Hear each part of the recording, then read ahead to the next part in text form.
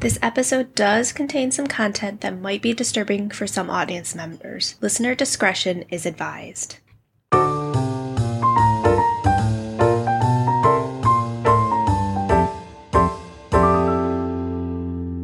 All right, welcome back to our episode of Yes, That Actually Happened, where we are, of course, Erin and... Hi, I'm Jay. Normally you say my name, so I wasn't ready for that.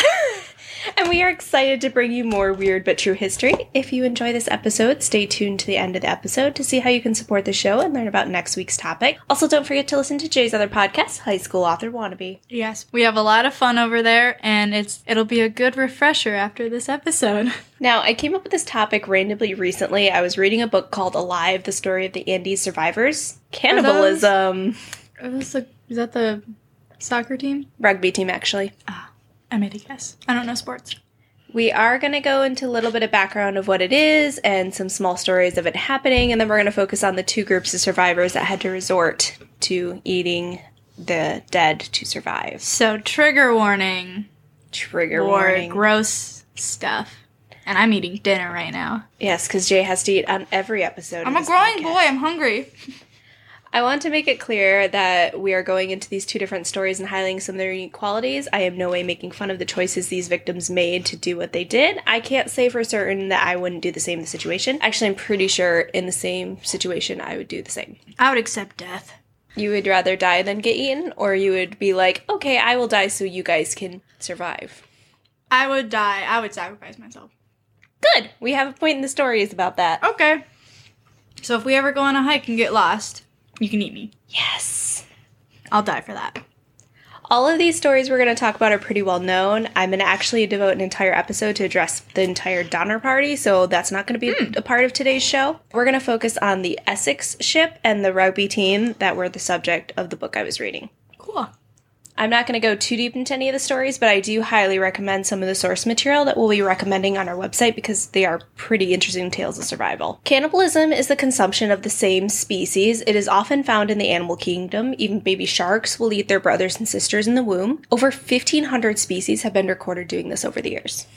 It comes out of a Spanish name for the West Indies tribe, Carib, which did practice cannibalism. Obviously, some of these historical instances might have been incorrect or a little embellished over the years. However, it has happened on almost every continent. I have another comment. Is that in the Pirates of the Caribbean movie? Is that the tribe that they're kind of talking about? Have you never seen them? I've seen it, but I mean, didn't pay that much attention. They're around that area. And then they get lost on an island.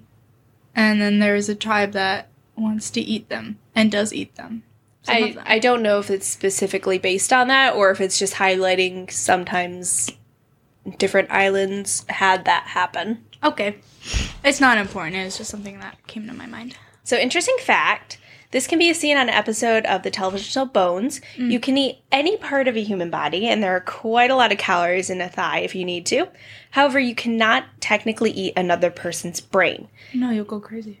Yes, eating enough human brains will give you the human version of mad cow disease, which has no cure, and you will lose control of your brain, body, and life. I feel like the brain isn't even what you'd want to go for. Probably not. I'd go for the liver or the kidneys. Nutrition. Or I think maybe your eyeballs. I read a story once about this guy who ate fish eyeballs for the vitamins in them. I don't know if I could do that. I couldn't. That's why I would sacrifice myself. I don't want to live with that trauma. You can just eat me. It's fine. Cannibalism has happened outside of disasters, usually where there's a lack of nutritional food source, such as long famines. It also could be ritualistic or just crazy serial killers. I also want to state that this is not just a historical thing. There has been recent, as in less than 20 years ago, a British model was imprisoned for it. I didn't really go into all the details since it wasn't really historical based, but still happens. Yeah, I'm looking that up. I can't handle that. Also, back in the old days, mummies were sometimes ground into a powder for medicine, so kind of a form of cannibalism. And don't worry, we will do a future episode digging into the weird history that is medicine. Now, for our disasters where survivors resorted to cannibalism to survive. There is a case in 1884, R.V. Dudley and Stevens that actually dealt with the issue on whether someone could be tried as a criminal based on the necessity of survival after Dudley and Stevens ate a cabin boy named Richard Parker who had fallen into a coma. So basically killed him to eat him. This also inspired a Monty Python sketch, just to liven things up. And The Life of Pi, which is a fantastic fiction book if you hadn't read it, features a tiger named Richard Parker. That's what that's from? Yes, like the book didn't, they didn't name it based off of that, but it's kind of a play from the author. Huh, interesting. I saw the movie. Fantastic movie as well. I tried to read the book, but I couldn't get through it. So we're going to start on the ocean with the Essex ship. Do you know anything about this at all? The what ship? The Essex ship? No, I do not. It was a whaling ship, and it actually inspired the story of Moby Dick. Oh, okay. It was an American ship from Massachusetts that began its first voyage in 1799. In 1820, the captain George Pollard Jr. and his 20-men crew set around the tail of Africa, the Horn of Africa, to hunt whales. Side note, whale products... Don't hunt whales. Leave them alone. Whale products for their flesh and bones was really popular during this time.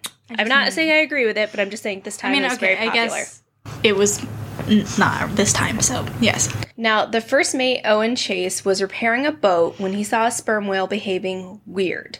It stayed very still near the ship, then did some shallow diving until it eventually rammed into the boat, crushing the bow. Chase later stated, I turned around and saw him about 100 rods directly ahead of us coming down with twice his ordinary speed of about 24 knots, and it appeared with tenfold fury and vengeance in his aspect. The surf flew in all directions about him, with a continual violent thrashing of his tail. His head about half out of the water, and in that way he came upon us and again struck the ship. A lot of people actually speculate that it was the hammering that Chase was doing might have caused weird vibrations and confused the whale. And then maybe after he bumped the boat the first time, got a little upset and hit it again. Yeah. No way to really know, though. I mean, my first thought was maybe he, ran into a reef or something and then was like, guys, we gotta come up with a story for this because this is embarrassing for all of us. Now, this is not the only time a whale has done this kind of thing. There are other attacks throughout history, but this is one of the most famous ones. The last one, I believe, was actually in 1999 in Alaska. Okay. I think one sailor died in the attack. The others made it to 3 whaleboats, which, best way to describe these, like Titanic lifeboats, but a little longer. So just to kind of picture what they're sailing on. Just like a lifeboat, but longer? Yeah. Kind of? Okay. Old-fashioned lifeboat. Yeah. So very little supplies, 20 people, 3 small boats, middle of the ocean. Doesn't end well. They did make land on December 20th, Henderson Island, which didn't have anyone living on it, but they were able to gorge themselves on animals, eggs, stuff like that on the island. 3 men chose to stay, the rest tried to go home. They ate all the food they had stocked from the island, and then Matthew Joy, 20 people sharing all the stuff. Would you have stayed or would you have tried to leave? I don't know. I mean, if it's a small enough island, I feel like eventually this stuff will run out. I feel like your chances of getting back are so slim, especially back then. But at the same time, how likely is it someone's going to find this island? Because I think they thought they were on a different island than they actually were. If there was food there, I probably would have stayed. I think the 3 that did stay ended up surviving, or at least there were claims later that they survived. I just feel like it'd be easier to survive on an island than it would be to try to get found on a boat, you know? I guess it depends. If they knew where they were going. Yeah. Matthew Joy, who was the second mate, died. Later, so did Peterson. They were essentially buried at sea after being sewn into their clothes. It was kind of a tradition of what happened if someone died at sea, got sewn into their clothes, and then, buried at sea. What does that mean? Sewn into their clothes? Just so the clothes stay on, I assume, when they're, actually sinking. Oh. I'm assuming. I don't know. I don't know. I don't like that word. I'm sorry. The boat of the first mate, Chase, had another man perish on it, a man named Isaac Cole. By this time, the men were at their worst point. No food. They were starving. After a lot of discussion, they decided to eat his liver and kidneys. Remember, they're on a boat, so only so much they can do. And giving them this benefit. You're in the sun all day, every day, constantly, so it's going to Probably no water. No water. They're, like, rational about it, and I like that they discuss it first. A lot of these things, they get disasters do seem to discuss things before they actually do them. I mean, I would too, because that's like such a heavy thing to have on your conscience. Mm-hmm. On February 1st, the captain's boat, which had gotten separated from the others, became desperate. They ended up basically drawing straws to see who the sacrifice would be. This is where you come in. Mm-hmm. I'd be like, don't draw, I'll just die. It's cool. It was a guy named Owen Coffin, who, by the way, was 18 and the captain's cousin. Aww. They killed the young one? I don't think he was the youngest on board, but one of the young ones, yeah. Oh, that's sad. They also did the same thing to see who would be the one to kill him, because also a pretty heavy thing to put on someone's conscience. Very true. I guess there was no way to, like, kill yourself on the boat. Later on, another person named Ray also died on the ship, and between those two, they were able to survive until they were rescued. There were accounts written about this disaster. The first mate, Chase, wrote the narrative of the most extraordinary and distressing shipwreck of the whale ship Essex. There is a movie starring Chris Hemsworth as Chase called In the Heart of the Sea. Again, Herman Melville also based this on his story, Moby Dick. That's interesting. I don't remember that part of Moby Dick, though. I don't think I've read Moby Dick. I watched the movie once. It was a really long time. It took forever. Now, moving on, this was known as the Andes flight disaster because it occurred when the plane was crossing the Andes. It was a smaller chartered plane that carried 19 members of a rugby team as well as their friends and family who were going to watch them play. Mm-hmm. They left Uruguay and intended to arrive in Chile to play. The year was 1972, and out of the 45 passengers and crew who took off, only 16 would survive after 70 days on the Andes. Honestly, that's like more than I would expect.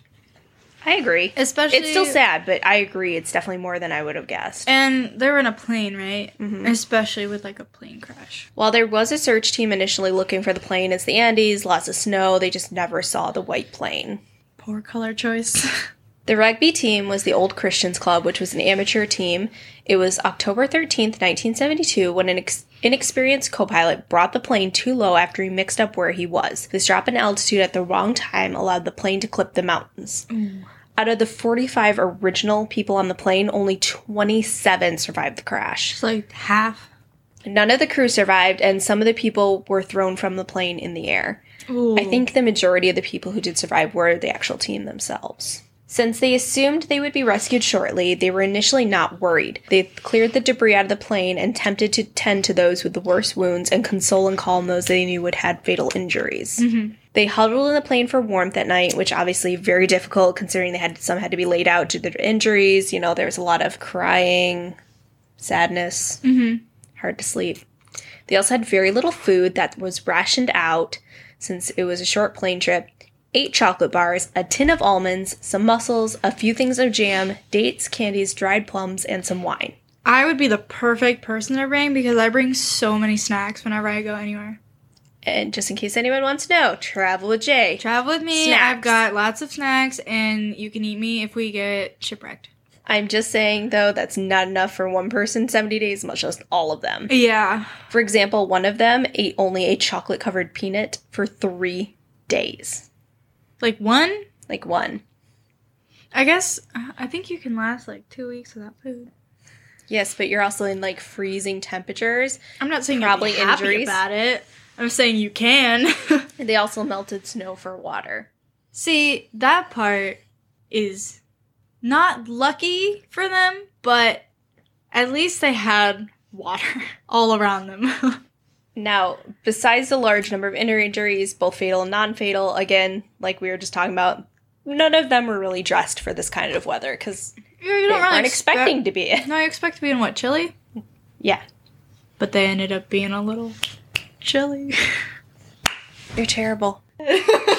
While like many survivor groups, they tried to eat what was around them, the lack of vegetation that left parts of the plane, they eventually decided to discuss the idea of cannibalism. I don't think there really is any food to eat in the Andes. This was what one of the survivors had to say. He was one of the ones who eventually went to get help. Mm-hmm. Our common goal was to survive, but what we lacked was food. We had long since run out of the meager pickings we found on the plain, and there was no vegetation or animal life to be found. After just a few days, we were feeling the sensation of our own bodies consuming themselves to just remain alive. Before long, we would become too weak to recover from starvation. We knew the answer, but it was terrible to contemplate. The bodies of our friends and teammates, preserved outside in the snow and ice, contained a vital, life-giving protein that could help us survive. But could we do it? Ugh. For a long time, we agonized. I went out in the snow and prayed to God for guidance. Without his consent, I felt I would be violating the memory of my friends and that I would be stealing their souls. We wondered whether we were going mad even to contemplate such a thing. Had we turned into brute savages? Or was this the only sane thing to do? I'm getting deja vu right now, and I don't like it. Also, remember, these guys are all Roman Catholic, so again, multiple sides are considering to get to the point where they could do this. I mean, even a non-religious person would. Yeah, I know, but I'm just saying, like, there's extra layers on top of this. Yeah, that's what I'm saying. They took a long time to consider to do this, until they reached a point, I don't want to say they got used to the idea, but at a point when their brains weren't rejecting it anymore, because even at the point of where you decide you're going to do this, it still, I'm sure, is pretty hard to do the actual action of it. Yeah. But it's literally that or die. I agree. Slow, painful death. I agree. I'm just saying, lots of things I have to deal with to get to that point. Yeah. These are also friends and close family, not strangers. True. Do you think it'd be easier if it was a stranger? Oh, yeah. I bet it would be 100% easier if it was a stranger. That's fair. Or someone you had a pact with, like you. Yeah. Our deal's different. I gave consent. In the end, two of the group, Nando Parado and Roberto Canessa, took the super dangerous journey to make their way down the mountains to try to find help for them. Now again, remember, 2 months after it initially crashed, so even with the choices they made, still pretty emaciated and not in good shape. It took them 2 months. Well, no, the trip down didn't take 2 months, but again, like, it took they were them up there 2 months. 70 days, and it took them 10 days to get down. 2 months of staying up there. The first thing I would do is go find help. I think they thought they would get rescued a lot sooner than that. And then there were so many other things that happened to them up there, including an avalanche, that just, it took a while to get to that point. I would have been down the mountain real quick. I would like, no one's coming to find us. All right, we're going up. We're finding What happened to our ourselves. pact? Yeah, you can eat me if we don't survive, like, finding help. You can't eat me the first time, like, one thing goes bad. I do highly recommend anyone who wants the full detail of what they went through to read the book Alive. It is pretty hard to read some of it, not because of the subject we're necessarily talking about, but just about what they went through emotionally, physically, the trauma, all that good stuff. They also have a movie based on it as well that I have not yet watched. Cool. I have fun facts. Oh boy, what are these fun facts? I wanted to see the last time someone ate another person. Okay. And I found some fun facts. In December of 2019, a 25-year-old hairstylist from Michigan, from here, was found hanging. Okay, so let's not get into too many details. Well, let's just say that he cut off and ate someone's balls. So, and also it says that they met on Grindr, so like everyone stay away from dating apps, because dating apps lead to cannibals. And I actually on my first... We're not saying that, actually, but... That's what I'm saying.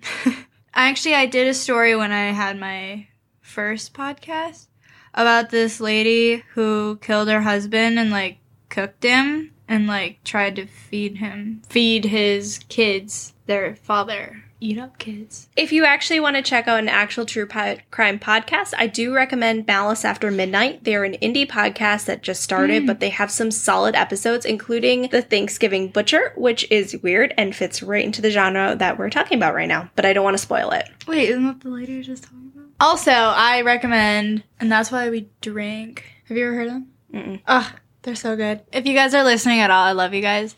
Their podcast is great. They do paranormal and true crime, and they level it out really well, and their episodes are nice and long for people who have to commute. Also, drop by our website for photos and recommended source material for further study at yesitactuallyhappened.com, where you can also find links to support our show and get access to bonus material and contact us for any questions or ideas. And make sure you give Jay's high school author wannabe a listen as well. Also, I'm starting a new, not podcast, but kind of podcast where me and 3 of my friends are going to be talking about the queer experience and answering questions and helping people like find resources and stuff. So it's called Spilling the Tea, and you can find me on Jay is an Astronaut on Twitch. Okay, thank you. Thank you again for listening, and stay tuned to our next episode, which will come out next week and feature the Eiffel Tower for our Paris and French listeners. Ooh. Bye. Bye.